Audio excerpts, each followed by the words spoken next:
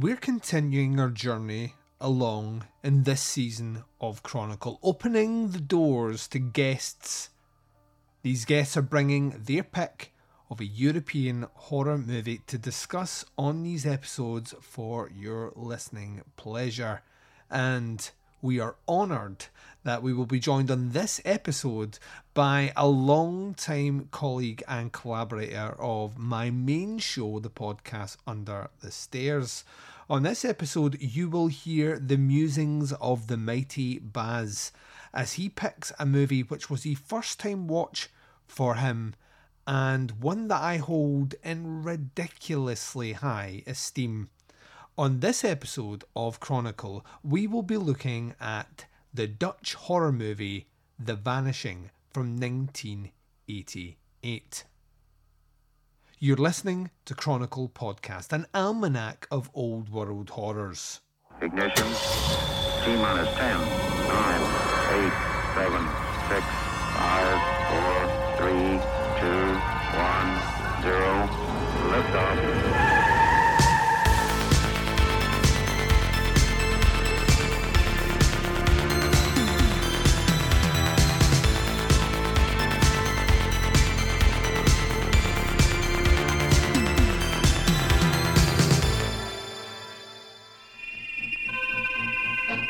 Je m'appelle Raymond Lemorne. Je suis sociopathe et claustrophobe. Je n'ai jamais trompé ma femme. Ah. Gabi, le tire-bouchon, s'il te plaît, dans le tiroir.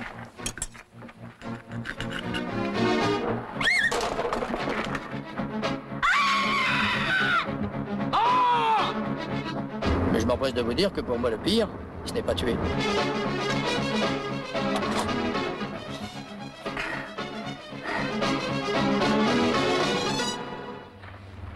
Mine de rien, c'est devenu une passion.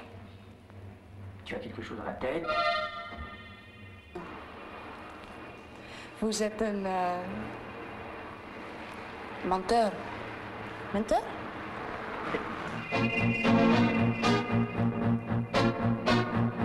Non, je ne vais... Non. Oui? Et je veux...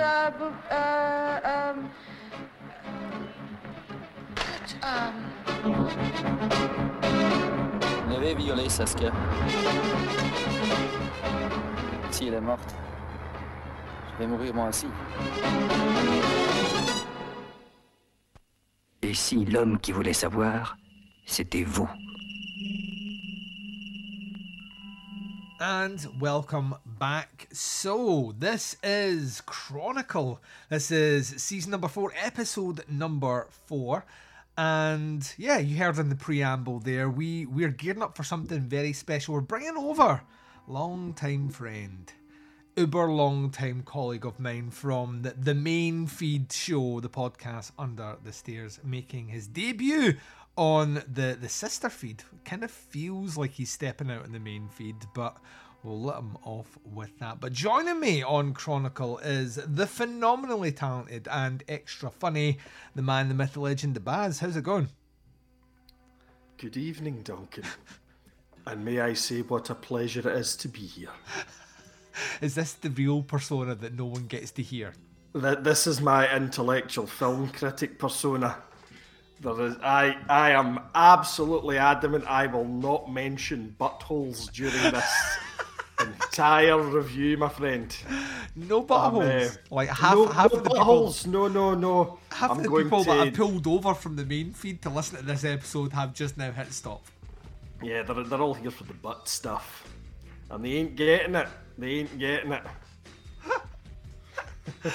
Oh man, I was so excited about this. Like, I put the call out, basically said anyone that has a particular European horror movie that they want to discuss, they can jump on. I posted this in our, because we're not talking about butts, our black metal bum boys chat, which yourself, myself, and Scott and Liam from Scott and Liam versus Evil all post nonsense on. And I posted it in there thinking Liam's probably going to swing in on this. Yeah. I reckon Scott might swing in on this, but the first person off the mark was yourself, and you were like, I want a bit of this action. And I was like, this is interesting, because I genuinely didn't know where you were going to go with this. And then you suggested the original 1988 movie, The Vanishing. It's Danish, I think. The Danish movie, and Dutch. Dutch. You're right. Sorry, it's Dutch. And I was taken not completely aback by that, because we've certainly spoken long enough about movies that, you know, it will have come up in conversation at one time or another. But I do need to ask you at the front here, why this movie when you have, I know for a fact there will be hundreds of European horror movies that you will have heard of or been interested in checking out.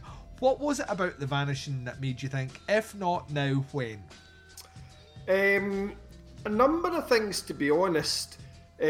One, the ending in this film features something that I am morbidly terrified of, which then, you know, everybody's interested in shit they don't like. It's that morbid, need to scratch the scab type thing, you know.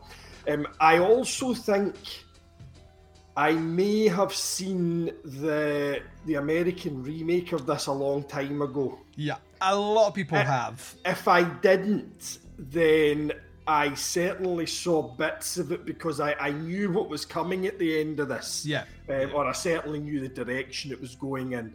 And I think way back in the early Baz V Horror days on the podcast Under the Stairs, I had mentioned the American one, and I think it was you that told me, oh, that's a remake of like I thought you'd said a French film at the time. Well, they primarily speak French in it, so yeah, and that kind of piqued my curiosity. And one of the weird kind of tics I developed over the 7 or 8 years that you and I have been doing this thing now is, and I'm a bit like that with my music. I like to know the original, and I can then compare the newer one to that kind of thing. And from what I could remember of the remake, I thought, you know what, a fucking European slant on it. It'll take all of the kind of shininess out it and all that, and it'll be grimy and just horrible.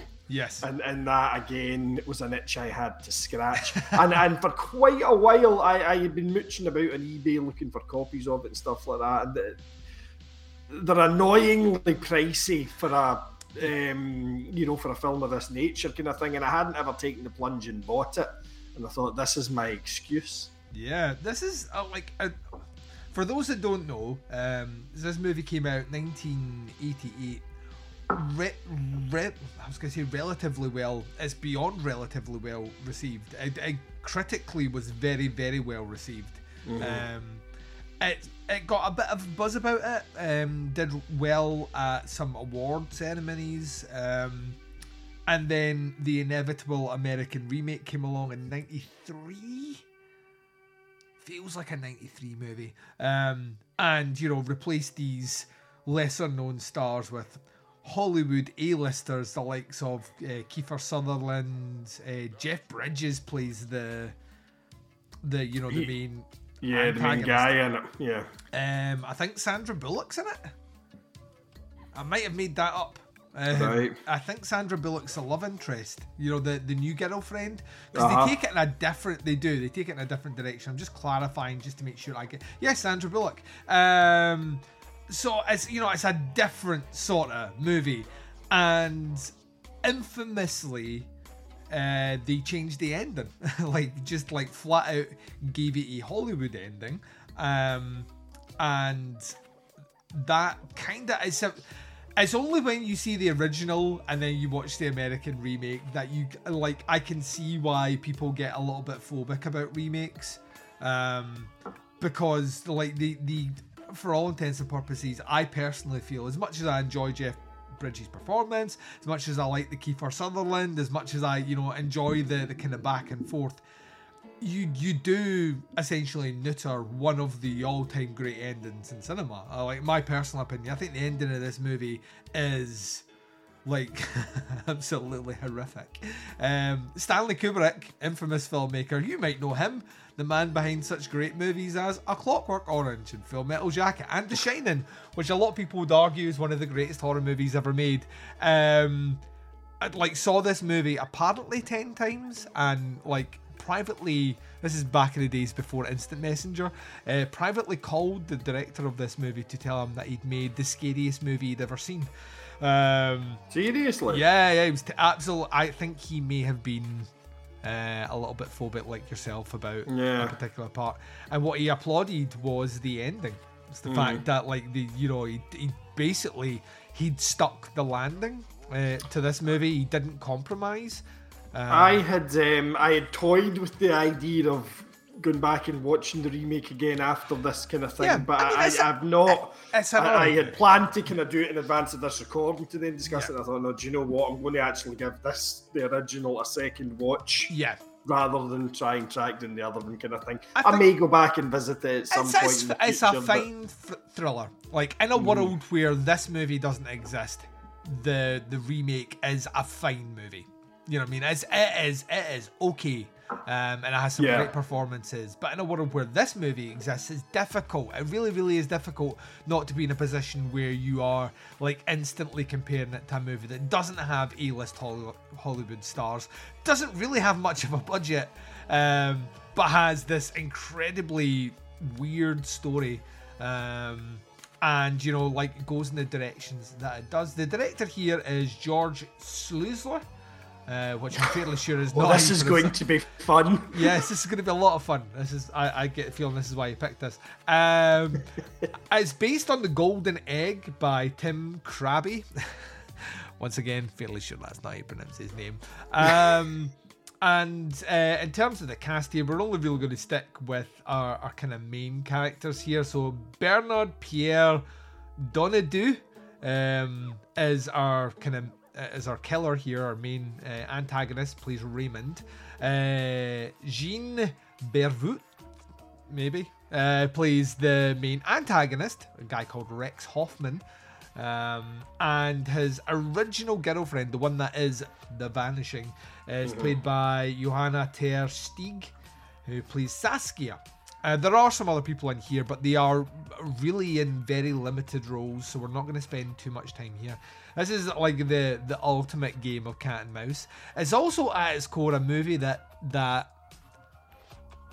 does two things. It kind of really is the curiosity kills the cat in cinema, literally, and it's also a little bit of the idea that obsession can destroy you, like not being able to let something go can be a cancer unto itself. And the synopsis is listed on IMDb. It is not a particularly great one, but it does cover the bases here. It's Rex and Saskia, a young couple in love, are on vacation. They stop at a busy service station and Saskia is abducted. After 3 years and no sign of Saskia, Rex begins receiving letters from the abductor.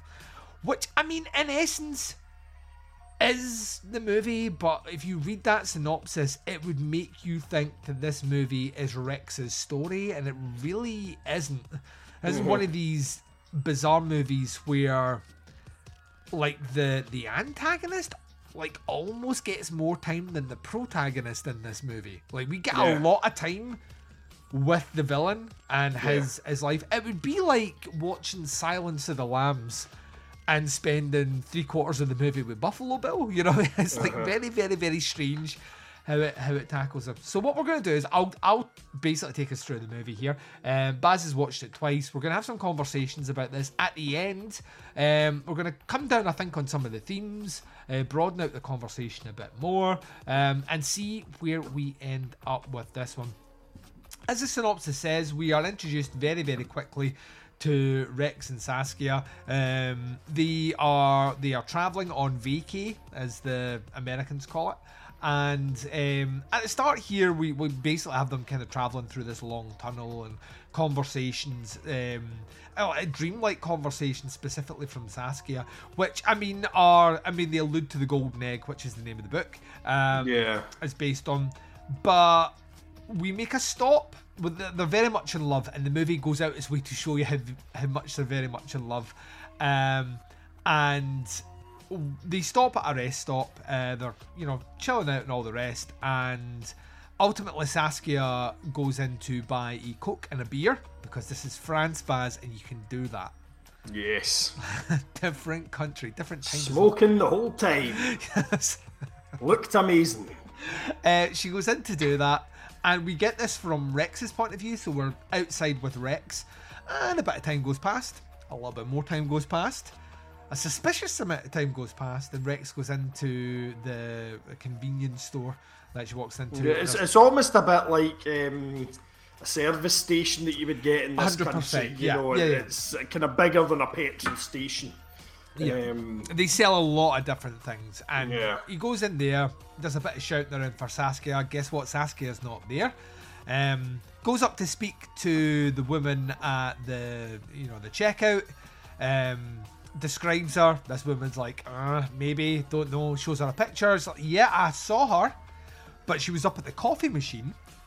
And Rex is like, no, she came in for something cold. Yeah, cold, not hot. Yeah, have you been outside? It's warm out there. And she's like, no. Couldn't possibly have changed her mind there, Rexy boy. She's a woman. Women don't change their mind, Baz. That's the kind of stance we're taking. And she says, I think she was up there talking to someone. And he's like, well, who was she talking to?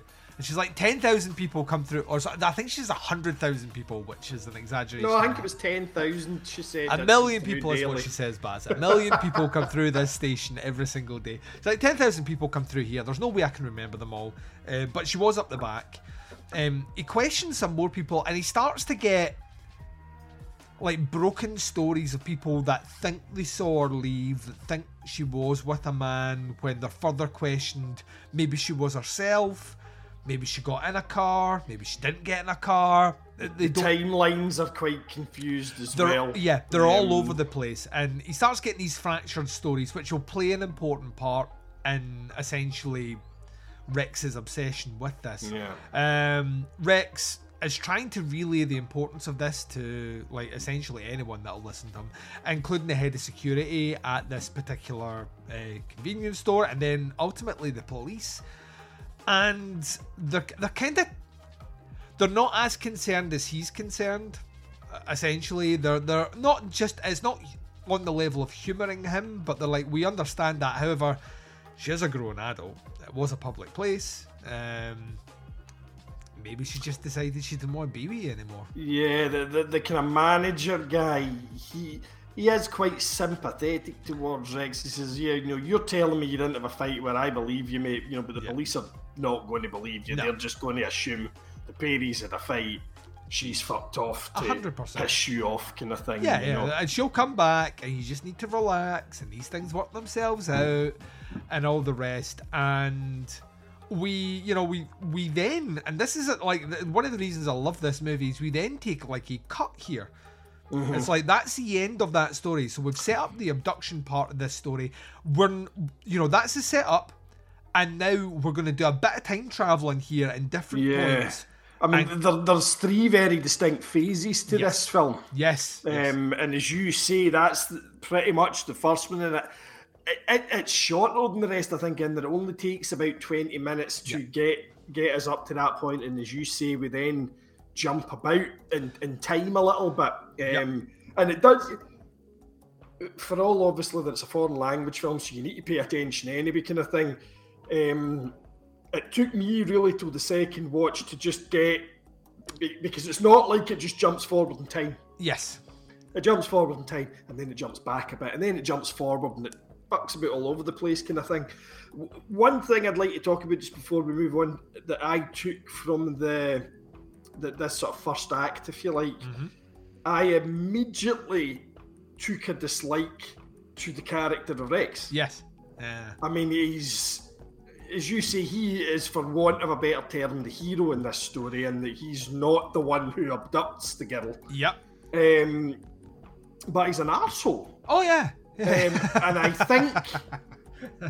think the reason I gravitated to this so hard was it reminded me an awful lot of me not that long ago.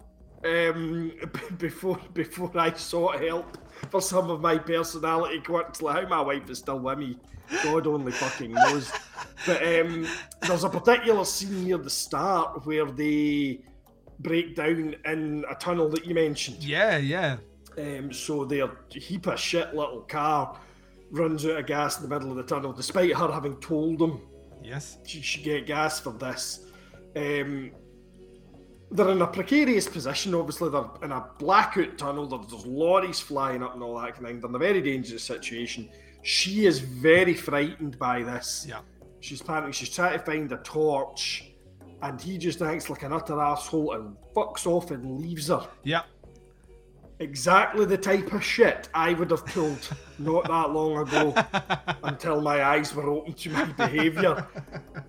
But what really got me was as he walks out the tunnel, but you know, they have a kind of argument and he storms off and walks out the tunnel. As he's walking out though, she is crying out for him not to leave her. Uh-huh. And there's this smile just kind of touches the corners of his mouth. Yeah. You know, he clearly is like, yeah, I'm going to fucking teach you. You won't do this again type thing. You know, like, oh, I fucking hate you. Well, it's like anyone, like, that's, like, it adds to the... It adds to that, well, maybe she did just fuck off.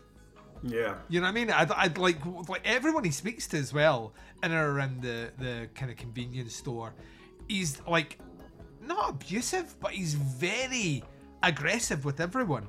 Yeah. So, you know, when it comes to that, well, you know, like if you speak to the police that way, police will not humour you at all. They'll just say, right, whatever. Of course we're looking into the matter, you know what I mean? But they're not gonna, and it does add to that, you know, like, and also I like that it kind of, on some level, generally, and this has happened. In fact, there's a movie called Breakdown, which is a movie with Kurt Russell, actually, that has this setup. Mm-hmm. Where the idea of someone breaking down and you know the woman hitchhikes and she goes missing is basically, see, it's a kind of variation on The Vanishing. Yeah. But that would generally be the setup to the movie. Uh-huh. You know, like he would go away when he comes back, she's not there. Yeah, which actually does happen. Yes. And I remember kind of thinking, oh, I was sure she gets abducted at a petrol station or something like that. Oh, this must be how it is in the original. But then, of course, as he drives out the tunnel, she's standing waiting at the other end for him, kind of thing. Waiting, yeah. So the other thing that reverberated a lot with me was the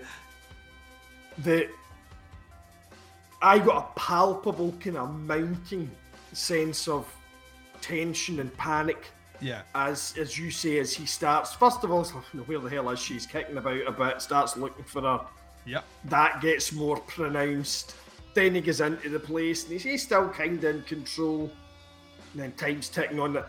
And I relate very heavily to that. I mean, I've seen on the one or two occasions my kids have kind of gone missing it's horrible, in like a department store. Yeah. And you keep your shit together for about 30 seconds. Yeah. And then you're just shouting their name and you don't give a fuck who's looking at you kind of thing, you know? Yeah. And I have always... I'm not good at just waiting for something to play out. Yeah. I'm much better at controlling it nowadays, but previously I would have been, no, everybody has to stop doing everything because this situation has to get sorted right this second. So all of you, you know, and Rex is very much like that. Yeah. As you say, even those people who are sympathetic towards his plight are... You know, they can see the extremity of his reaction. Like, mate, I know this is a big thing to you, but it's not going to happen as quick as you want it to, kind of thing, you know? There's only so much people can actually do, you know what I mean? You can't physically make someone materialise, and his, like, it's like you see that it's shot really, really, really well as well, because the camera's like constantly moving with them.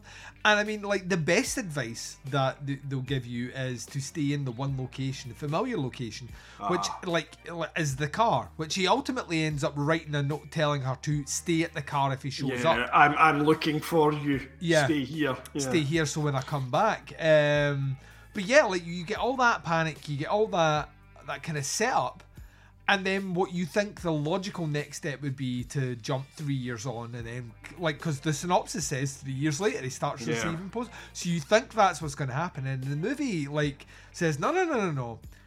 Let's give you a little bit of context about this new character we're going to spend time with. And this is also kind of why I love this movie. I think the way they profile and set up Raymond as a character is scarily realistic, like to to a level which actually the mind that comes up with this. Granted, he uses a lot of techniques in this movie, which we'll come back to, which are known serial killer setups. By 88, they would have been known for quite a few of them, and we'll tick them off. But we meet this guy who is 100% meticulous and is a happily married, good dad, great dad, 2 daughters that adore him, and he is. We join him as he's essentially arriving at his, like, their country home that he's doing up as his pet project. They have just bought a very kind of ramshackle house out in the French countryside kind of thing. Yeah. And as you say, they're doing it up almost as a holiday home type thing. Yeah.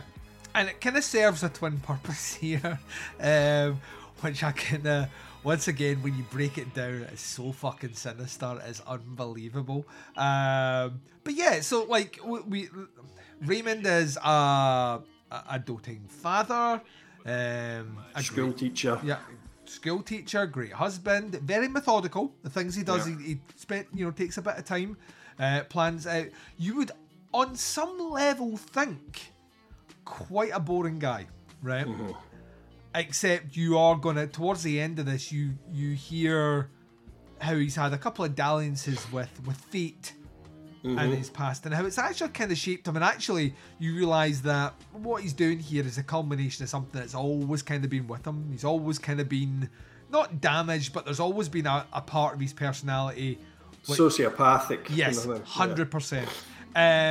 So one of the early indicators here is, and you don't quite get the full grasp of it until the end, where he's getting his daughters to scream as loud as they can, which seems like a game at first until you realise he's kidnapped a girl, and that's likely where she ended up, and he just wants to make sure that if someone screams at the loudest possible volume they can, no one's going to hear it.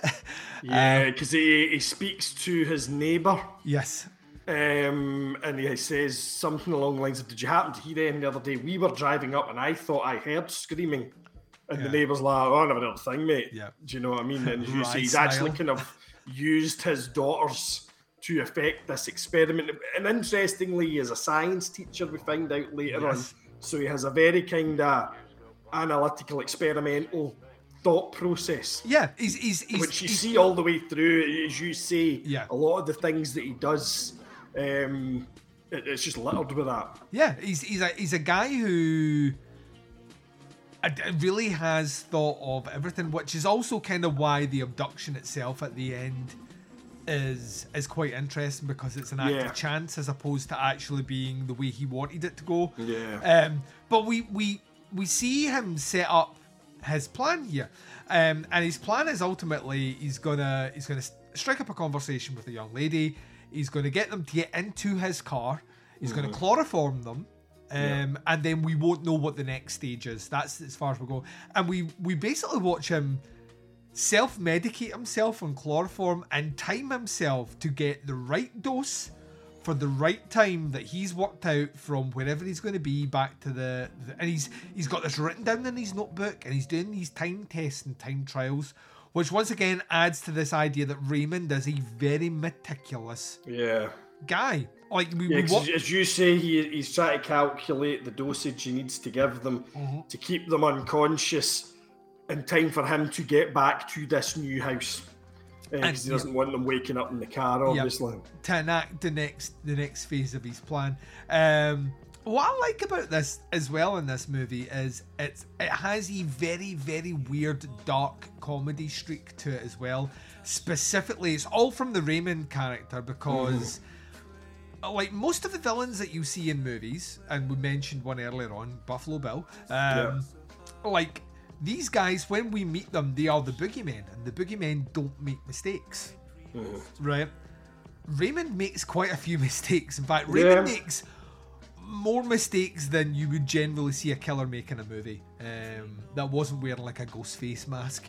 But that to me, once again, 100% humanizes him. It's what makes him actually really scary to me because...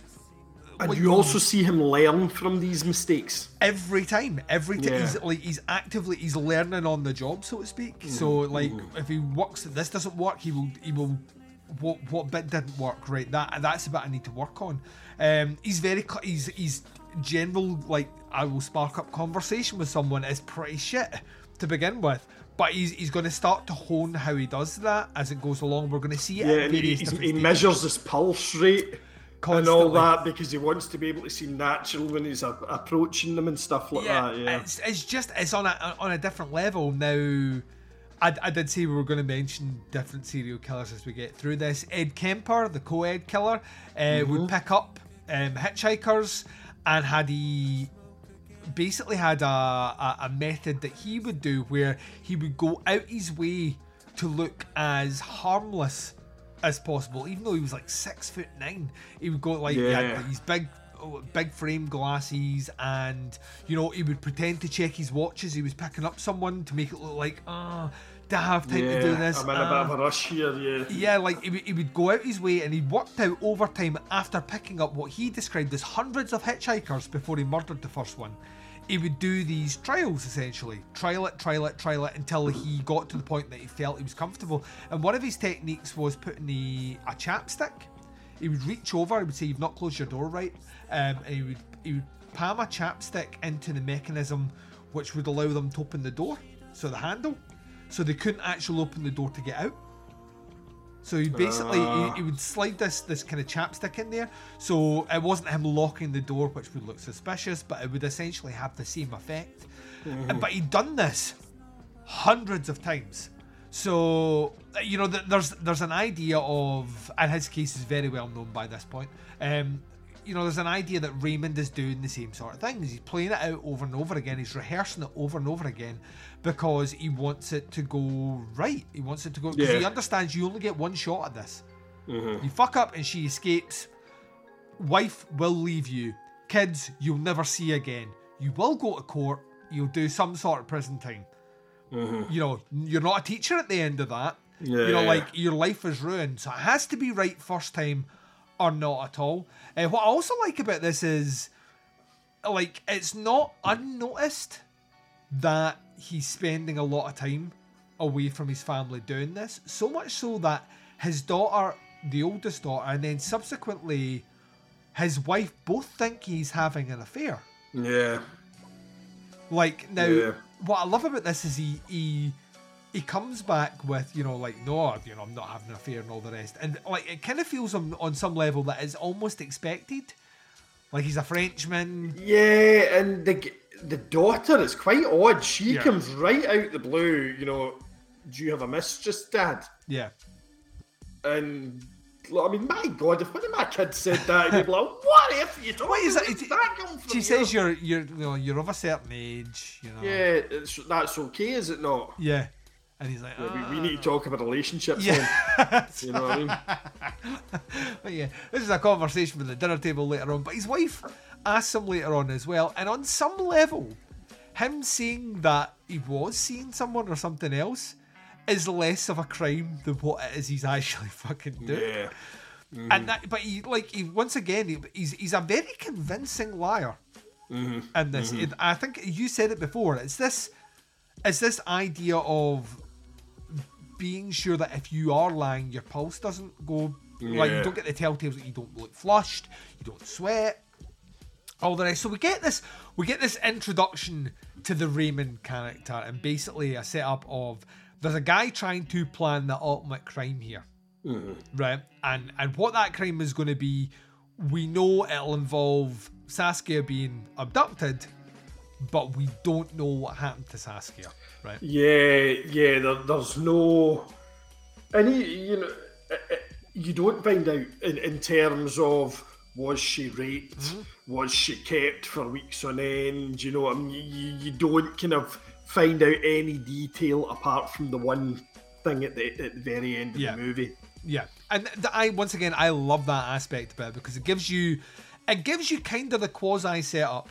This is how he's gonna do it, but it doesn't give you the payoff. Not at this point, anyway. Yeah, and obviously as well, it's what we've always said about horror films. You know, what you make up in your head is a lot worse than anything they could have showed, particularly in 1988. Do you know what I mean? Infinitely worse. Like, the thing about it is, even at this point, 1988, we are what? Mindhunter came out 2 years before this, so Manhunter came out 2 years before this. The original Hannibal Lecter one. Hannibal Lecter movie starring the great Brian Cox from Dundee as Lecter with a K. But you know, it had come out, and it's the first movie to really spark the idea of the serial killer on screen. Tom Noonan obviously playing the Tooth Fairy, but it's the one that kind of really solidifies that. And then after 86, we got a string of these. Like, it's no longer the Jason Voorhees and the Freddy Krueger that's hunting you. It's these, you know, pathological liars who are sociopaths that look like regular people, that hold down regular jobs, that have families. There's no supernatural element to it at all. 100%. We strip that out and we lean in. Also, it removes it from the, like, serial killers in 70s movies are like, they're hicks, hillbillies, you know, they're these, like, or like I Spit in Your Grave, they're these vagrants and, you know, miscreants and all the rest. This one here is there anything more kind of middle class than a science teacher with a family, with 2 kids, and he's living the French dream and all the rest? It goes out its way, this movie goes out its way to, like, overtly humanize the killer as much as possible. We see, like you say, we see him having those interactions with his family, like the back and forths, and then those are juxtaposed in the next scene with him time trialing chloroform.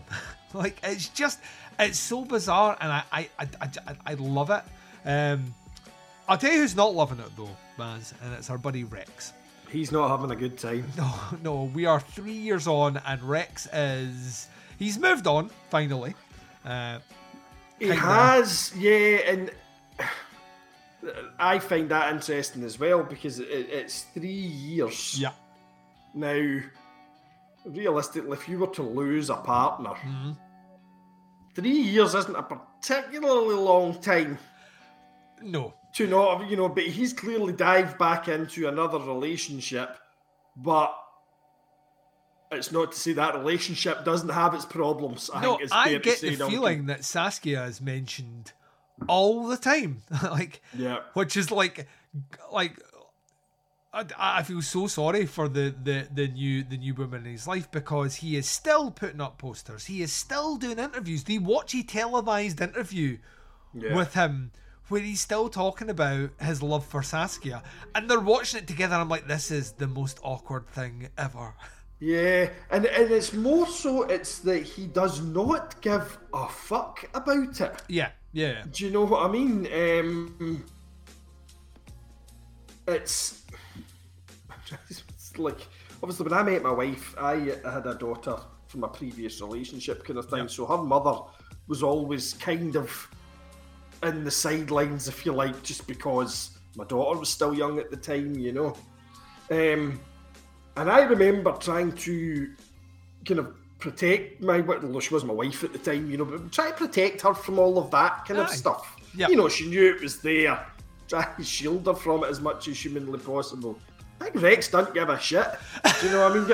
Come on then, we're off hunting my dead ex-girlfriend again, you know, jump in, you coming? Yeah. You know what I mean? It's the lack of empathy he has towards the person he is now in a relationship with. Do you know what I mean? You also get the feeling that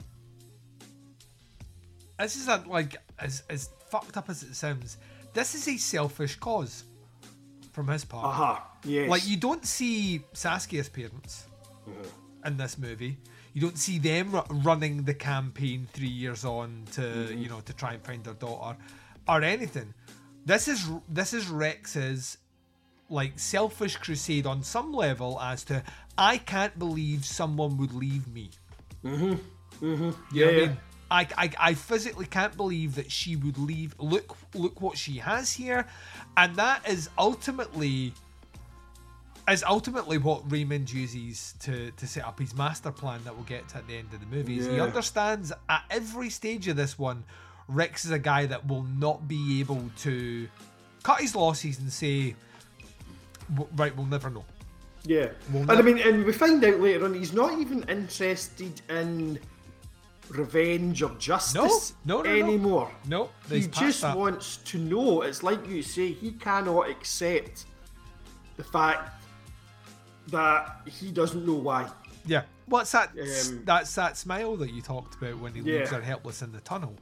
As he has power. He has power in the relationship. And yeah, he can't envisage anything to do with this. Interestingly enough, we also see a conversation between Raymond and a fellow professor as they're walking past one of the new posters put up, and like Raymond's like, oh, another third year in a row this poster's up, and this guy's like, what? And he's like, we have literally had this conversation every year for the past 3 years.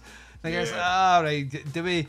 Because like from Raymond's point of view, there's a curiosity there, where he's like, why is this guy still so obsessed? Why is he still pursuing this? Which affords him the opportunity to do. There is a part of me that thinks if Rex didn't give a fuck, right? Rex had moved on, like Raymond was a one and done. You know what I mean? And like you get nothing in his personality at all that dictates that he is ever looking at any other woman for abduction. You know what I mean? I wouldn't have agreed with that, but now looking back at some of the things in the film, I think you actually may be right, because as you say that we get introduced to two events in his life, where, as you say, very prominent, fate, if you like, played a prominent role in a kind of pivotal event. Yes. And there is a vast timeline in between that, and I suppose that is the pure sociopathy of his situation. He is fine. Yes. But so years down, like, something will pop in his head. Well, I'm going to try this. Yeah.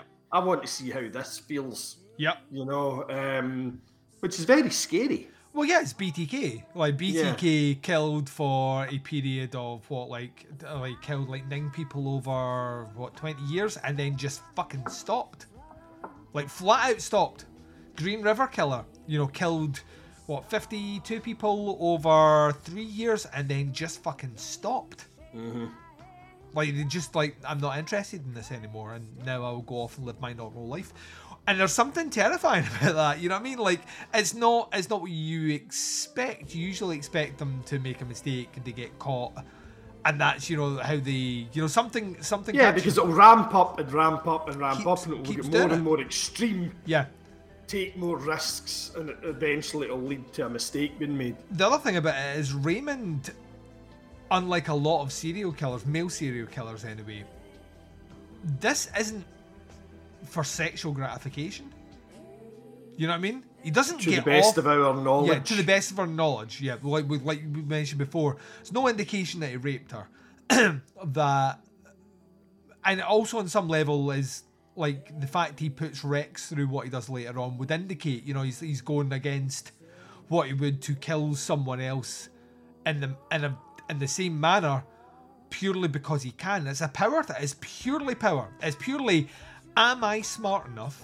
Am I good enough to do this? And if I do this, it's that level of, and we'll see it in a scene coming up here of, this is what instinct is telling me not to do.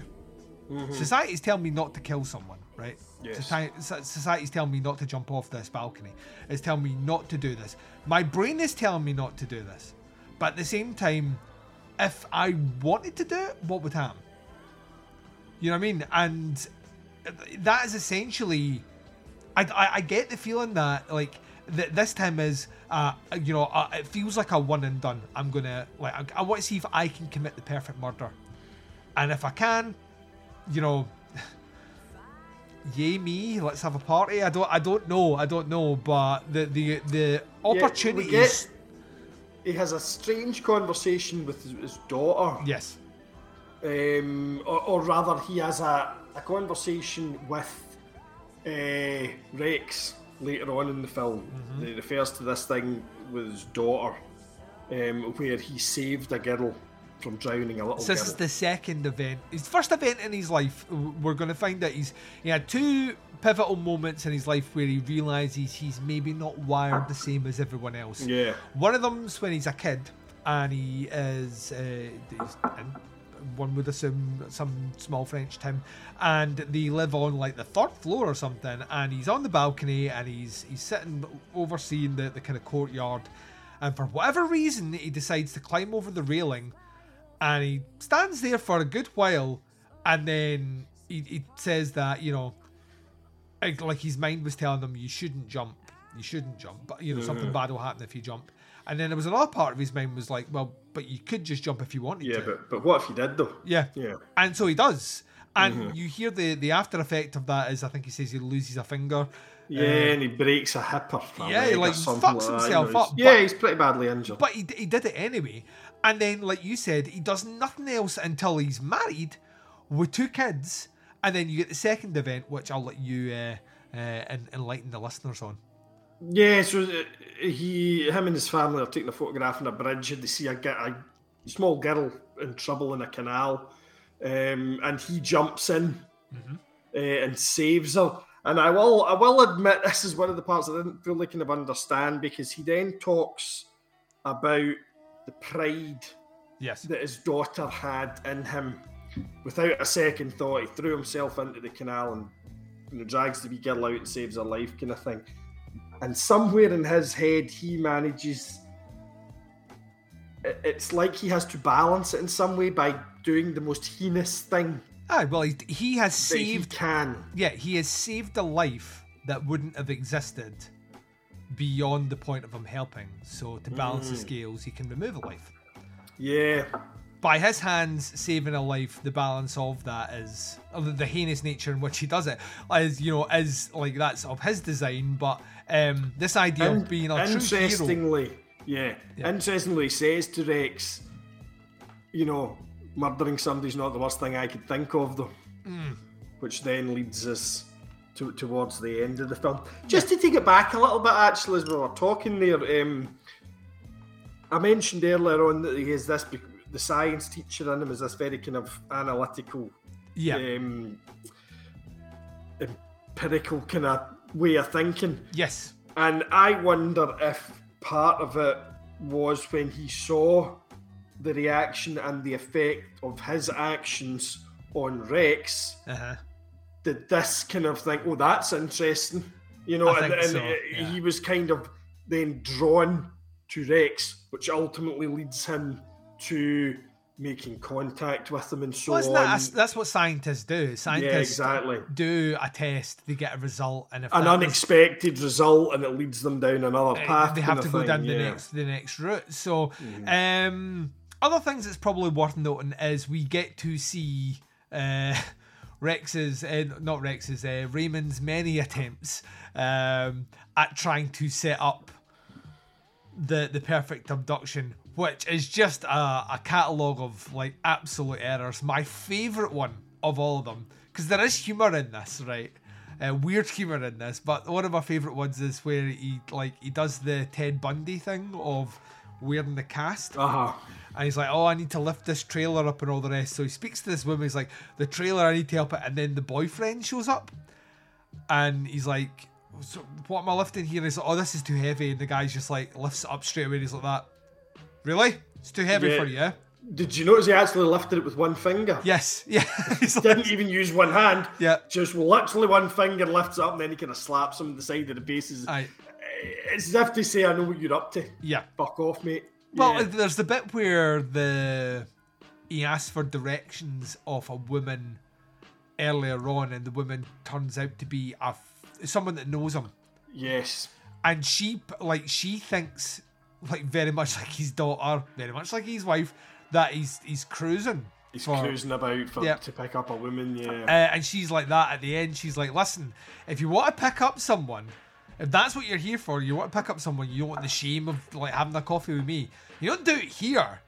You do it like a rest stop or something, because there's plenty of women that go through there. You don't do it here. So she ultimately, once again, is that he tries something, it doesn't work, but his learning kind of curve from this one is, oh, actually, that's a great idea. I should be trying it at rest stops, which is what he duly does. We get a great bit coming up here. So essentially, Rex starts receiving these postcards. They really start kind of fucking with him, as they would. And ultimately, eventually, as he is, he's told that he has to, like, the person that sent these cards is going to meet him at a cafe. And he goes to this cafe, and the person doesn't show up. And he, like, this, like, haunts and torments Rex even more. And then, as he's heading back to his car later on, Raymond just fucking shows up, right? So Raymond has travelled to the Netherlands. Holland. Yeah, to essentially, like, to confront him. And he's like, listen, I saw you there. I didn't come across and speak to you because you were speaking to someone else. And that kind of, I didn't want to really be seen or anything like that. And then we get, and this is not the best bit of the movie, Rex beats him up. Now I'm going to do it in quotation marks here because it's the what. Like, see if my woman had been stolen, Baz, like, this guy wouldn't be fucking walking. We got a lot of fake punches and fake slaps, and it's not a great fight scene. Not a great fight scene. It's not. But Raymond ultimately says to him, listen, and this is so fucked up. When you get to the end of it, so fucked up. He's like, yeah, I will tell you what happened to her, but you have to go through what she went through. Yeah. You have to experience what she experienced, so you can understand what happened to her. And of course, Rex is thinking the worst, and he's like, listen, no, you just have to go through it. And part of that is we need to go back to France. We need to go through what she went through. And in the car journey, this is where the conversations start coming up of, what happened when he was a kid, what happened when he was an adult, and then ultimately what actually happened to Saskia. Now, on the day, what was really interesting about this one is Rex is to blame here for not the reason he thinks of, but we get this once again kind of funny. Raymond pretty much has his prey. He has her all set up. She's in the car. He's got the chloroform on the hanky. Everything's ready. Wouldn't you know it? Gets a bit of the sniffles. Goes to blow his nose. Blows his nose into the chloroform hanky. And then is like, oh shit, I need to go. Rushes himself to the toilet. Woman's like, what the fuck's going on here? She leaves. And he's like, you can kind of see it. He's buying himself a coffee. He's kind of consigned himself to the fact, you know what? It's not happening today. The game's a bogey. And Saskia shows up, and Saskia's looking for change. And once again, this is not he doesn't look at her straight away and go, aha, my next victim. He's very cordial to her. He's very much Raymond. Yeah, she approaches him. And this is the thing. Like, it's a sentence she mentions that you think, had Rex known this should haunt him, is that she goes, she's not French, and her French is a bit rusty, and she says that, like, Rex is basically, like, told her she should go out her way to speak to people in French, which is what she's doing. She's being super friendly, and she's practicing her French a la what her boyfriend told her to do. And the more time she spends talking to her, the more Raymond is like, well, this could work here, kind of thing. This might work. And once again, we mentioned it, this is by happenstance. This is not his plan. His plan, is the trailer on the back, and you're going to help me, and all the rest. But ultimately, what happens is pure opportunity, and he can't get away from it. And so he, It's also the first horror film I have seen that is actually about key rings. Yes. Yes. I said that, like, because his name is Raymond, so it's an R on the keyring, and that she And recognises that. in the first act, there is Yep. a kind of running gag about the minging keyring on his bunch of keys and Yep. her taking the keys to drive the car and all Yep. that. And it seems kind of coincidental at the time. Yep. Then when she ends up meeting Raymond and having the conversations, and that because his name starts with the same initial as a keyring And with his an R daughter on bought it. the keyring as well. His and daughter, the one that the one that said have an affair. She basically gives him Yeah, everything he needs to come up with his new plan Yeah. on the spot. Yeah. I mean, he wasn't ready for any of this, and he is thinking on the hoof. yeah. But every time she could have possibly sidestepped this, she seems to step just deeper into it. Yeah.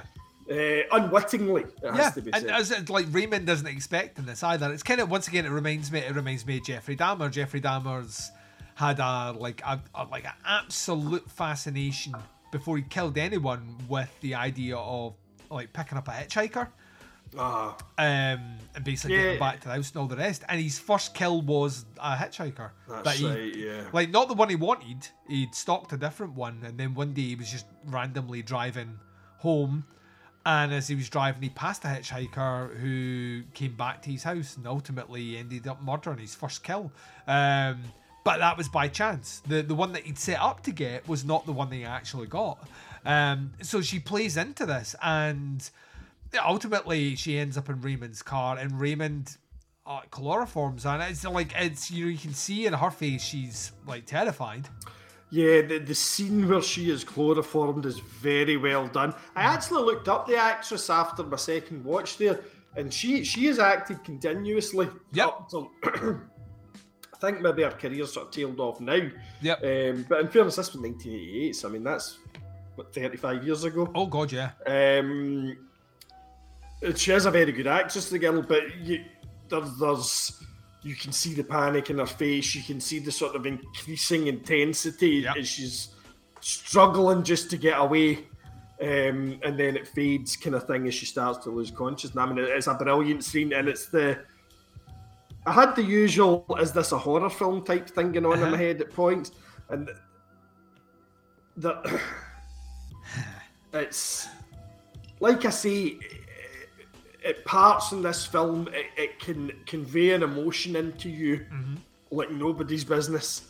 But this is the first bit I remember that kind of oh my god, kind of reaction to what I was seeing on it, because you're seeing out the of character culmination with what you've seen up till now. Yeah, you're seeing the culmination of what, like, everything he's been doing on himself, and it's all been very clinical and cold. And now we're actually seeing it in application, and the application is horrific. Also, I love there's a small detail here we get. Like, originally when Rex was running around the car park, he crosses a crushed can of cola on the ground, and we actually realise that was the soda that she ended up buying. Weirdly, I clocked that right at the time. Yeah. I can bet that she's dropped them. 100% comes back. So we see he drives over it, and essentially this is and so he tells him this story, right? So he's told Rex his story, but he still hasn't told Rex what has happened to Saskia, and also the audience what happens to Saskia. We end up the final 5 minutes of this movie are they're parked in a park, and no, it's the same place, isn't it? Yeah, they're parked at the service station the thing, but obviously it's late at night, so it's now empty and pitch black. And Raymond brings out a cup of coffee and says, I want you to drink this coffee. And Rex is like, well, have you poisoned the coffee? He's like, nope, sleeping pills in the coffee. I'll put you to sleep, and when you wake up, you will know what happened to Saskia. Like, you will know. And he says you will experience. Yes, you will what experience. She did. And of course, Rex is still like, did you rape her? Is she alive? Is she dead? What happened? And all the rest. And Raymond does not waver on this one. He's like, you need to drink the coffee. Rex throws the coffee in his face. He's like, fuck you. I don't need to know. And by this point, Raymond's now showed him the keys. Yes. So this proves that physical proof that he was the guy that took it. I'm the guy. And Rex takes the keys off him, throws the coffee, and Raymond's like, because he's thought this through, he's like, right, fine, you've got the keys, but what does that prove? Like, what happens? You go to the cops. I found these keys. Could be anyone's keys. But you've got these keys, and it was this guy Raymond. I could have found these keys. You know, like, what does it actually prove? Out with, you know, you will never know what happened to her because I won't tell you. Like, if you walk away from here, you will never know. And Rex storms off, and Raymond gets in his car, turns the car on, but doesn't move. And then you see, essentially, like, Rex, like, psych himself up. He has a kind of mental breakdown, almost starts running about in the mud and the rain and stuff. Yeah. And then comes charging up to the car and just necks the coffee in a winner. Yeah. He sits in the car and Raymond tells him, listen, within 10 minutes you'll be out and then you will experience what she experienced. And then... See, just before we come into the big reveal at the end here. Yeah. The abiding memory I think I will have of this film is that bit that you've just discussed there. Mm-hmm. So essentially he's basically saying, I am going to do to you what I did to her. Yeah. And that's the only way you will find out. It's the only way you're going to scratch that itch. Yeah. Here, take this and drink it, and it will knock you out. Yeah. And then I'm going, so that's what he's saying. Oh, it's like he doesn't lie. Like, at no point does Raymond lie. I'm sitting watching like, right, well, this is ridiculous. Yeah. Because, you'd be like, mate, I'm not a fucking moron. I'm not going to let you drug me and then kill me. Yeah. But weirdly, the way that conversation goes and stuff like that, and what we have learned about Rex's character and almost mania. Great character development. You're like, yeah, I can see how that happens. It's totally plausible. Totally plausible. Mental. Totally. Like, from a spectator's point of view, you're like, would I fuck? Right? Yeah. Oh, would I fuck? But the movie does such a great job of portraying Rex's... Obsession, yeah. More than anything else, it's his obsession with it. That, like, when he eventually does it, everyone knows. I think on some level, Rex knows. This ain't going to be good. But... This is what he has to do to scratch the itch that is going to be there forever. He realizes it's going to consume his life forever if he doesn't do it. So Rex takes the coffee, and then Rex wakes up. Mm-hmm. Now, if you've watched the American remake, Kiefer Sutherland wakes up in a grave. He wakes up in a box, buried, and then Sandra Bullock shows up. No, it's the other way around. Is it the other way around? It's so long since... No, Sandra Bullock... I can't remember. I think Sandra Bullock shows up and rescues him. Yes, that's right. Sandra Bullock shows up somehow and manages to rescue him. She digs up the grave and rescues him and kills Jim. Bridges is in the No, Bridges is buried Kiefer Sutherland alive. Just like his girlfriend. And then... it's Bridges. Oh, Bridges is the baddie. He's Raymond. Yes. Oh, right. He's fucking great. He's great as Raymond. Shows you how little I can remember of this film. He's brilliant as Raymond. He does he's got a really weird quirk about him, which I really like. Plus, Jeff Bridges up to that point did not play villains, so it was kind of a masterstroke making him the villain. It's really, that part's really well done. He plays that character really, really well and kind of quirky. But Bullock shows up, and Bullock finds him, finds the grave, and digs him out, and they kill Jeff Bridges, and everyone's happily ever after. And guess what? He found out what happened to his girlfriend, and now he has closure, and now he can go home and have sex with Sandra Bullock. What a happy ending that movie is. That's a good time for everyone. It's a win-win, Baz. The original 88 movie isn't a win-win. And I imagine when the remake was proposed to an American studio, the first thing that was said is, well, that ending has to go.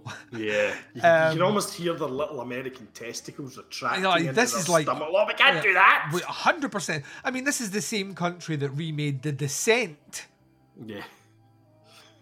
And, everything was happily ever after at the end of that movie. You're like, no, it's one of the best endings in horror history. What are you doing? Like this is why I don't want like a remake of Jaws. See at the end of like the remake of Jaws, the shark and Roy Scheider go for a beer. It's like, you know what I mean? Pals. He nurses it back to health. Bruce, you son of a bitch. You see them down at the boating pond, and the kids are swimming with the shark, like, catching a ride on it, spinning and all that. It's like that scene from Free Willy where it jumps over the top of the kid's head and Elijah Wood's scratching its belly. The original 1988 Vanishing doesn't have that ending because Rex does wake up in a coffin. Yeah. But like he ain't coming out that coffin, Baz. Yeah.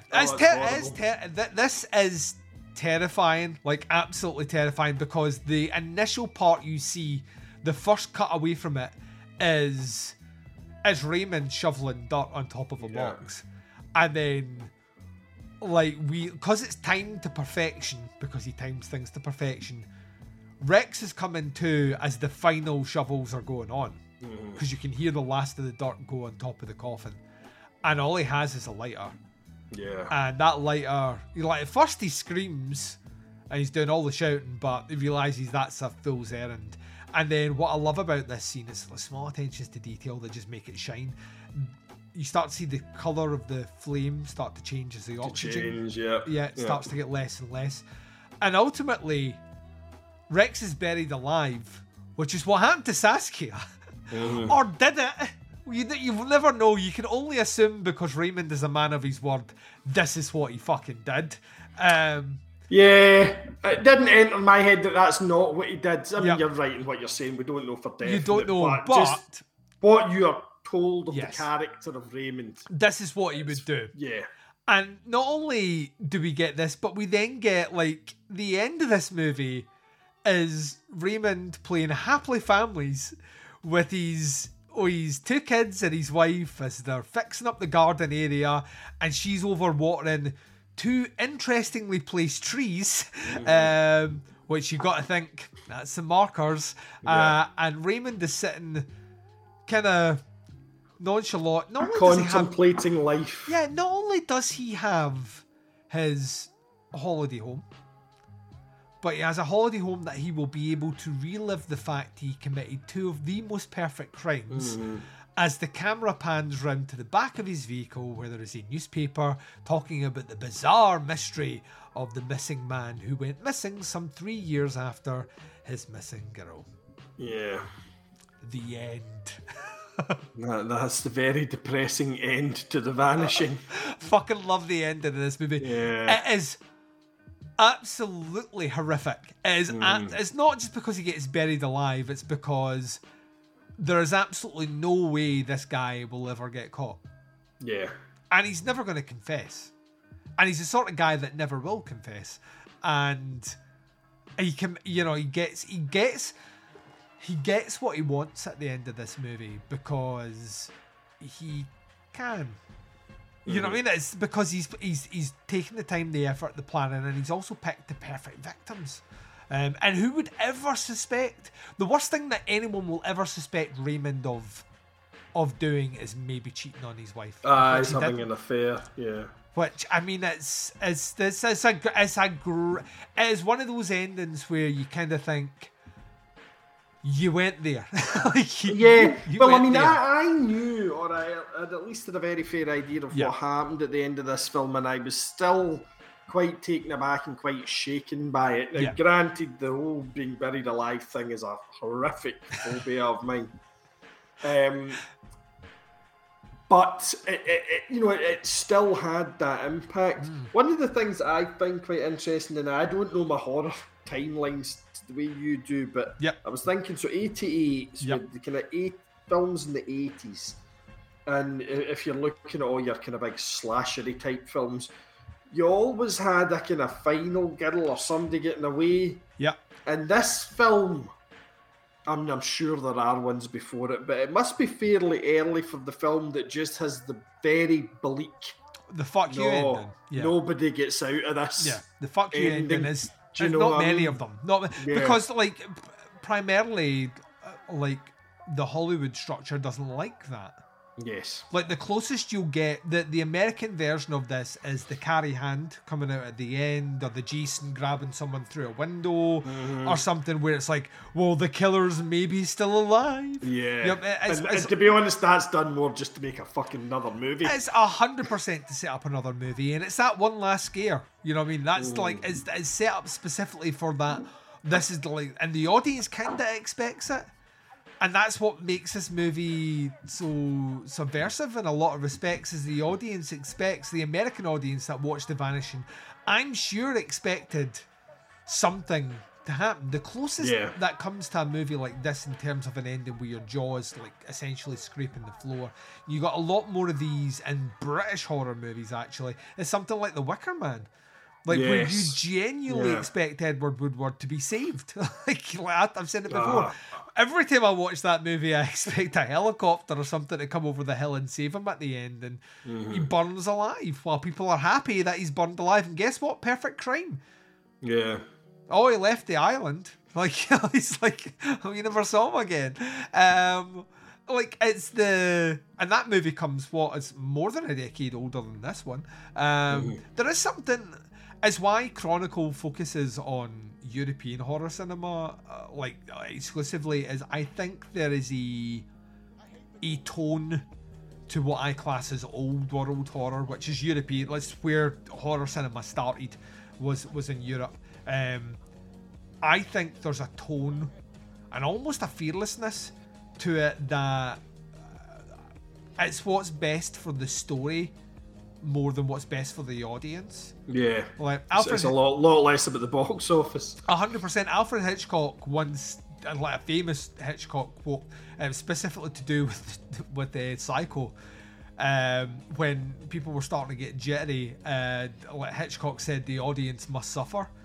But that was just his take on it. Like the audience must be put through the ringer, otherwise, like, what are we doing here? If we're making something that's a thriller or a horror or all the rest, we need them to be fully invested, because if they're not fully invested, they're not connected to the characters. Like, if you're not connected to the mystery, if you're not as, maybe not necessarily as obsessed, but you're not at the point where you yourself want to know what happened to Saskia, that ending doesn't work. Yeah. You need to almost be in the box, which is why you're deliberately in the box at the end of this movie. You need to be in the box with Rex to see this is where it will take you. You think with the best intentions, you keeping her memory alive, which is the best intentions, even though he is doing it in an interesting way. That, this is for her benefit. It's keeping her memory alive, but ultimately, all it's doing, is on some level feeding Rex's obsession to the point that when clear markers of danger are put up in front of him, he pushes. In fact, that's the Rex quote when he takes the coffee, is he basically quotes back Raymond's jumping off the balcony. I shouldn't do it, but I told myself I could drink this, so I've drank it. And I love that about this. It's all this story pays off everything it sets up, and I love that. There's no loose ends at the end of this movie.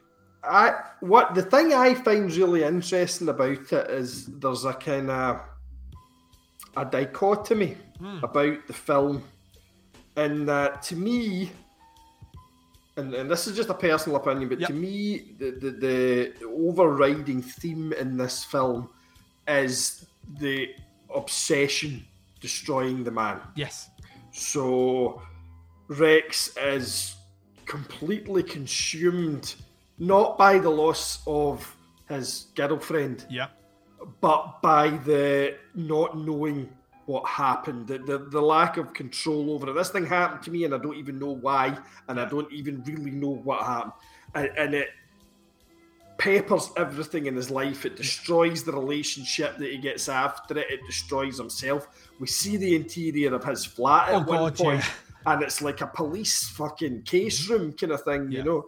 So that obsession has ruined his life to the point that he is pretty much happy just to die as long as he knows. As long as he You knows know, what happened. that's when we get to then.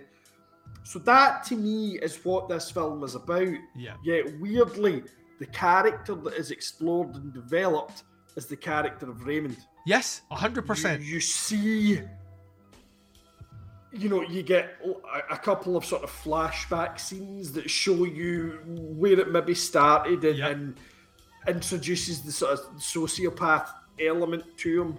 And then you get this really quite detailed exploration of how he develops himself as a killer. So you know far more about Raymond. Yeah. And you understand his character far better, yet to me, that's not really what the film was about. And I find that quite weird. Yeah. But it gives you... there's so much to think about, and I did find myself thinking about this film a lot after I watched it on both occasions. Yeah. I can't think of another film where they've done something like that. We're going to take the supporting side character and we'll tell you everything about him. Yeah. But the film's not really about him, it's about this. Well, yeah, you imagine... Plus the fact that Rex is an arsehole. Yeah, and you feel no empathy at all to him. Like, you imagine watching a movie like Seven, right?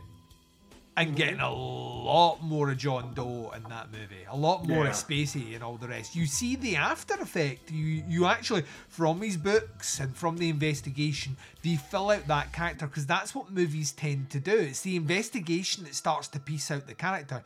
You never spend time with a character. You never spend time with a killer.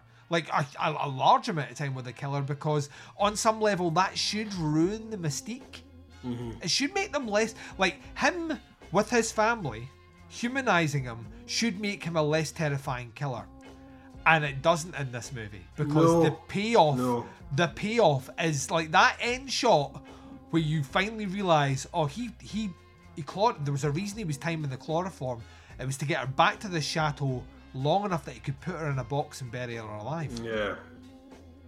That is horrific. You know what I mean?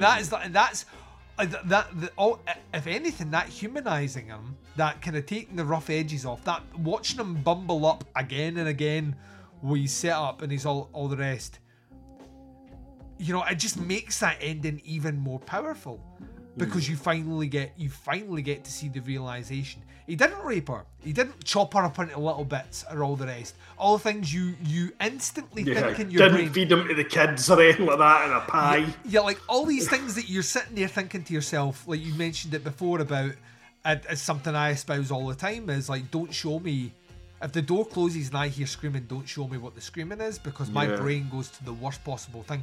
Like, if you're thinking what the worst Rex is thinking what the worst possible thing is, and that worst possible thing is rape, it's murder, it's butchering and all the rest. You know what it wasn't? Being buried alive. Yeah.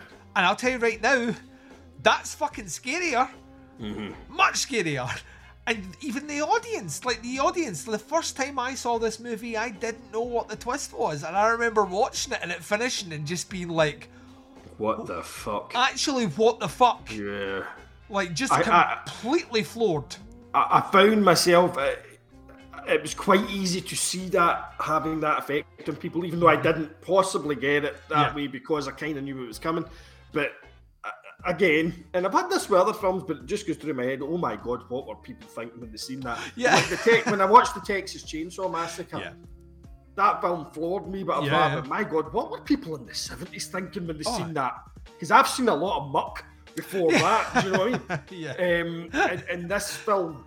I very vividly kind of thought at the end of it, 1988, and nobody knew this was coming. Yeah. There must just have been deathly silence in that cinema when it went into the credits. And that's what he wants. That's what the director wants. Some interesting stories in the background. Apparently, the director was a dick on set. Actively went out his way to pick fights with both leading men, so he could get the performances that he wanted. Like, just was very antagonistic. There are stories of the actor that plays Rex actually getting into physical altercations with the director, like on set, and apparently the relationship he had with the actor that played Raymond, not great. Not great at all. But he had his singular vision and kind of pushed him towards it. We obviously mentioned the Kubrick thing, which to me, I would have had that all over every poster. Stanley Kubrick thinks this is the most terrifying movie that he ever saw. Another one here, a little bit of factoids, which once again adds to the elements here. The actor Rex was genuinely locked up in a real coffin which was buried under sandbags.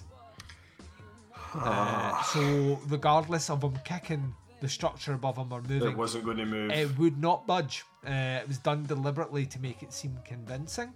And that's very uncool. Yeah, well, I think uncool. I'm sure I read something similar to do with there's a similar technique done in that Ryan Reynolds movie, Buried. I've never brought myself to watch that yet. Buried's an uncomfortable watch, dude. It's a really it's a great, like, that was maybe the first movie where I was like that. Ryan Reynolds can really act. Yeah. Like he's like actually like, because it's a serious fucking role, and he goes through about 12 different emotions in it, and it's one last bit of details here. The novelist who ultimately adapted the screenplay had based the story on a newspaper article that he accidentally read about a female tourist who disappeared from a bus trip after buying chewing gum at a gas station in France. The police had searched for 2 nights without finding a trace of the girl. 10 years later, the author did extensive research and found that the girl had actually turned up alive. And well, 1 day later, so 1 day later she was found, she had simply boarded the wrong bus. She walked out into the wrong bus. It was all over papers and all the rest. The author called her to thank her for providing him with the inspiration behind the story, which I kind of love that as well. I've said it many times before. I think this is a bit like when we talk about like horror thrillers. I don't say this movie is an out and out horror. I think it's kind of more, it's in line with if I was talking about a kind of Hitchcockian thriller. It can exist in that bubble where it definitely in parts more than sticks a toe in the horror pool, but primarily it's a thriller. It's a mystery thriller. You're kind of following it through. It's just that the ending ends in a horrific place for sure. But I think this is about as good as it gets in that genre. I think this is genuinely top tier for the reasons we mentioned before. It takes an unusual position in the narrative with the time jumping, but that actually works to its credit. I think the performances are weirdly grounded and realistic in a way that you wouldn't expect. I think it sticks the landing unlike very few films I've ever seen, where it just nails that ending to the point where you're just like kind of like, I'm going to need an hour to think about this and try and connect with humanity. But above all else, it's incredibly well written. And like we mentioned before, everything in this movie pays off. From crushed Coke cans to conversations about key rings. To, altercations in tunnels, to specific stories and flashbacks of Raymond as a kid. All these things lay out a very clear path as to why and how you end up at the end of this movie. And what I love about it is it's inevitable. From the start of this movie, it's always going to end up in that one place, because obsession, very much like Moby Dick, obsession is always going to take you to that place. Yes. And you are along for the ride. And I think that it's the sad thing about it is it had that American remake, which it's not a terrible movie. I just like, why would you want that? Why would you go out for a McDonald's when you can have a nice steak? And that's literally where it is the McDonald's version of the original, The Vanishing. More people will have seen the remake easily than will have seen the original, and that makes me sad, because I genuinely think it's a movie which is just, and from a country we don't always associate with a lot of great like horror thrillers, it's just a different, it just operates on a different level. Yeah, and I mean, there's no getting by the fact that there's a large part of, and I'm not just saying it's American film-going audience, because I think this country's as bad as well. Yeah.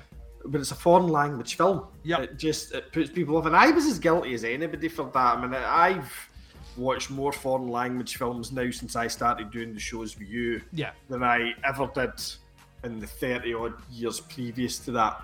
And it's a shame that people do that, because they're just... One of the things I never mentioned is like there were things in this film that annoyed me, and a lot of it was there was little oddities in the film, just weird little things that would only happen in a European horror film. Yeah. And you're like, there's a soundtrack. Like, one, the musical soundtrack is god awful. Yeah. Right? Oh yeah. And all I could think about was Bergerac. Now, for anybody that doesn't know, Bergerac was a UK kind of police detective TV show, but it was set in the Channel Islands, which is about as near to France as you can get. Yeah. While remaining part of the United Kingdom. So there's a weird kind of... The music just reminded me of that tickle at the end. Yeah. There's a kind of... It's horrifically twee. There is an on-running... it's not really a soundtrack, like overdub thing of the Tour de France. Yes. Which I'm sure has some phenomenal symbolism to it. And I'm why did they... It does help you... It helped me slightly figure out the timeline. I think that's what it's there for. I think it's a timeline really, thing. unless you're a cycling fan.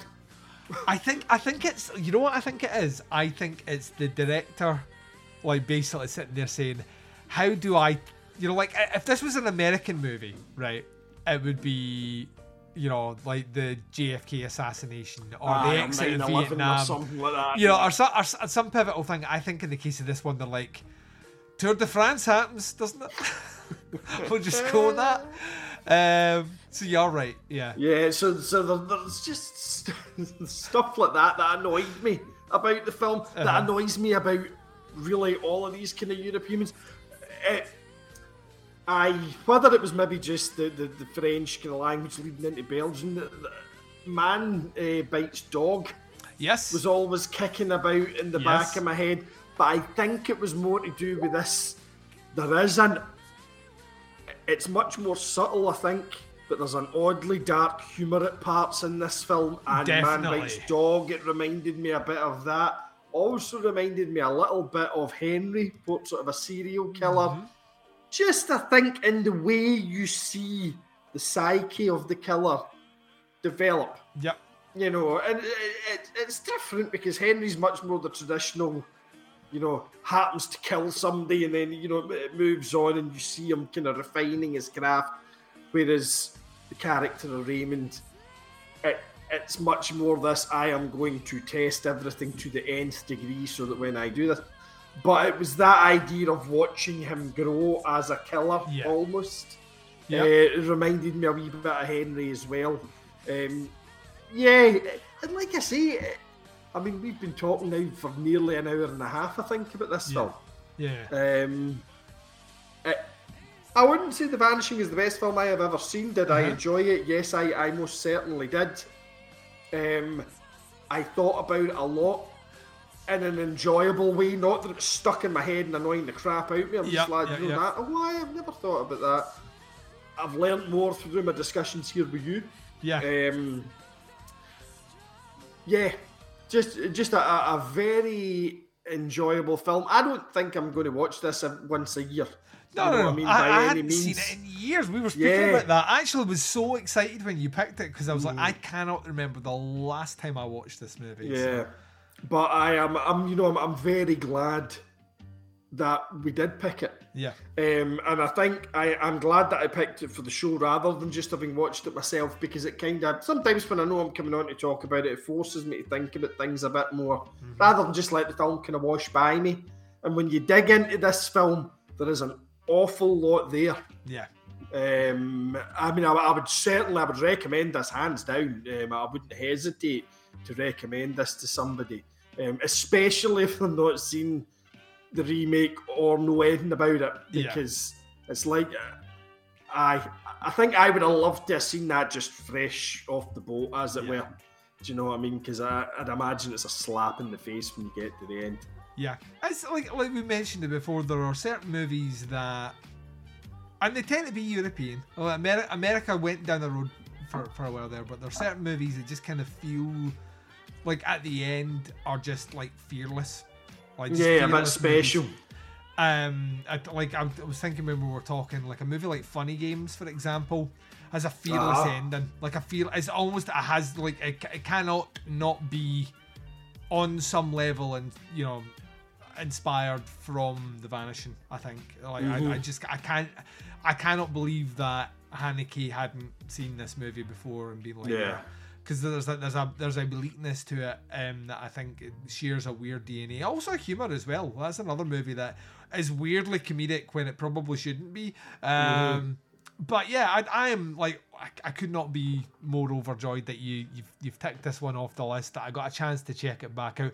This is what Chronicle's about. It's about sitting down, finding like interesting discussion points and great movies in European cinema, and kind of delving in as to why they have the staying power. And some directors just have that. You know, some directors are, the previous episode with our big buddy Scott, we sat down and we did Argento. Argento has a movie coming out this year. You know what I mean? He looms over in a great way. You know, in the case of this one here, like the director himself is not a guy who we like talk about that much, although he had a very active career, was busy right up until 2012, but had been involved with documentaries and all the rest from 61. So this guy had a long career. I get the feeling the movie that most people spoke about, you know, after he, you know, finished making movies and passed on in 2014, is most likely The Vanishing. Yeah. You know, is that movie which I've not seen all these movies. I doubt it's his best movie, but it's the one where it dares the audience at the end, and those are the ones that, you know, are the movies that are interesting to talk about. So it's not a bad legacy to leave behind. 100%. Like that movie, you know, like to have a movie that does that sort of thing and transcends, that can be spoken about for decades and decades to come, it makes you kind of immortal. It's weird. Like that's its, you know, that's its legacy. Baz, for the listeners out there, they will be no doubt saying, this guy is great. I need to hear more of him. And you obviously do a lot of stuff on podcasts Under the Stairs with your various different outlets now. We have one which is called Bazzy's Backdoor Cinema, which is basically you get to pick whatever you want to discuss. And most recently we had a phenomenal conversation, actually one of my favourite recordings we've ever done, on a 2-part documentary that the BBC put out on Bible John. Yeah. Please go and check that out. But you also have Baz v Horror. The reason I mentioned Baz v Horror, even though we kind of put it to bed, it occasionally resurrects itself in the form of, we discussed a franchise a while ago. Oh, wait 1 second. There's a new installment of that franchise. Let's dust off the old mics. Let's get back into it. You will be returning for a very special episode of Baz v Horror, but it's a specific kind of Baz v Horror. One could say it's Baz v Leatherface. Well, let the listeners know what is coming up real soon. Yeah, so obviously a number of years back, we did the Texas Chainsaw Massacre franchise. Loved every second of it. So for anybody that's not listened to Baz v Horror, this was my introduction to horror films that I did with Duncan. Yep. And we revisited a lot of the great classic kind of franchises. And Texas Chainsaw Massacre was one of the later ones that we did. Yes. If memory serves, I think we'd done Friday the 13th, Freddy, we'd done Halloween, Nightmare on Elm all Street. before that. I want to say we'd done another one before we did. We may have done Halloween before we did Texas Chainsaw Massacre. So we did Texas Chainsaw Massacre, which, as everybody knows, is probably a wildly fluctuating series of films. Although I still maintain, I think the first one is certainly, of all the franchise horror, is my favourite one by far. And I don't think you're wrong on that one. Yeah. I think it was probably my favourite horror film of all time, I think. Yeah, it's fucking if I'm being honest. Yes, Baz. And as anybody with a passing interest in horror will know, Netflix have just released a new Texas Chainsaw Massacre direct sequel to the original. Yeah. Where have we had that before? I mean, we've done this a few times. Let's not throw stones. Yeah. So we will be doing an episode where I will be... Nowadays, I tend not to do the full comedic reviews when we're doing reviews of films, but I fully intend to do it. So this will be a bookend to Baz v Horror. But something I thought about just recently, did we ever do the same treatment for Leatherface? Oh, shit. Because I'm like as the completist, so I think we may have to do two episodes. Yeah, we've not done Leatherface. We will need to. Yeah, we will. We'll need to do Leatherface. So and we're going to have to do two Baz v Horrors. Oh shit! I had not thought of that. Yeah, we never did Leatherface. So, which means I get to watch. There was talk at one time of doing a show that picked up all of the kind of newer movies from these. And we never ever get round to doing that. No, because that means we have to watch Leatherface... 2 Paranormal Activity movies that I don't want to watch as well.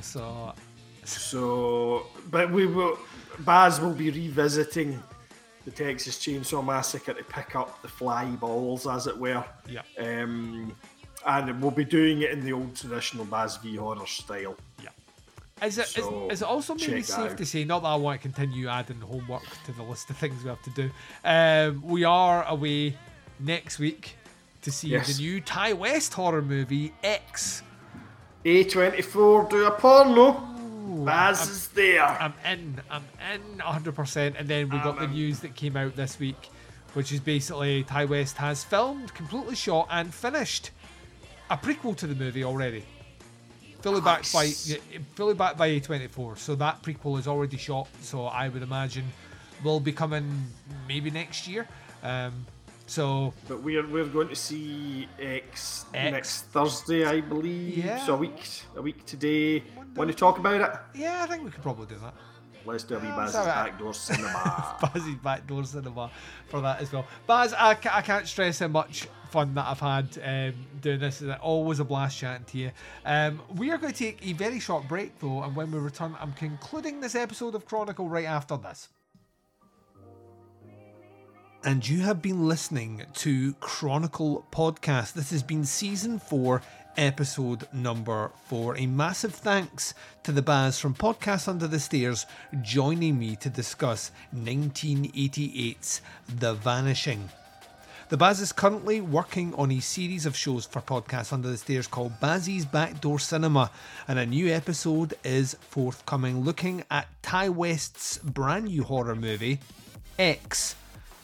That episode will be dropping for you on the main feed coming tomorrow. It was a blast to record with him on this one. In fact, it's a blast to record with him any chance I get. In terms of where we're going next for Chronicle Podcast, well, always moving forward, never looking backwards. Unless it's back in time at more European horror movies. I'll be joined with another guest, another movie to discuss next month for you, and it's an exciting one as we welcome back to the recording waves of the Teapots Collective of our good friend Jeff Lawn, and he's got a doozy. It's a first time watch for me, which makes me very excited because it'll be the first time watch on this season of Chronicle. As always, please check out and support the other shows on the Teapots Collective. Over there you can get shows like Opera Omnia, which is about to return next month, Doing the Nasty, which continues its look at the Section 3 movies on the Video Nasties list, joined for the entire series with Mark Ball. And then, if you've got time to squeeze it in, a little bit of Where to Begin With. In Season 3, we're looking at a little bit of film noir and neo-noir movies for your consideration. That series is going to be a ton of fun because we're looking at movies that date way back, way back in the Wayback Machine for Hollywood, right up to some indie gems and stone cold classics. So getting on the ground floor, we are about to drop episode number 3 next month, and you can take part in that entire series by watching the movies and submitting in your reviews for consideration on the episode. As always, the podcast Under the Stairs, the flagship show for everything I do, is powering on with a plethora of different endeavours to keep you interested in horror cinema as we know it. Chronicle Podcast is returning, like I say, next month with more European horror cinema movies to discuss. However, if you want to take part, please reach out and let me know. I'm always looking for ideas for guests, so if you've got a podcast out there, you want to pick a European horror movie we haven't discussed on this show, then do it. Reach out and touch me by email. Please do it by email. Ladies and gentlemen, as always, it is a pleasure chatting to you. Please take care of yourselves out there, whichever small part of the world you're occupying. And remember what Plutarch said about curiosity. He said, "The mind is not a vessel to be filled, but a fire to be kindled." You're listening to Chronicle Podcast, an almanac of old world horrors. Until the next time. Ignition. T-minus 10, 9, 8, 7, 6, 5, 4, 3, 2, 1, 0. Liftoff.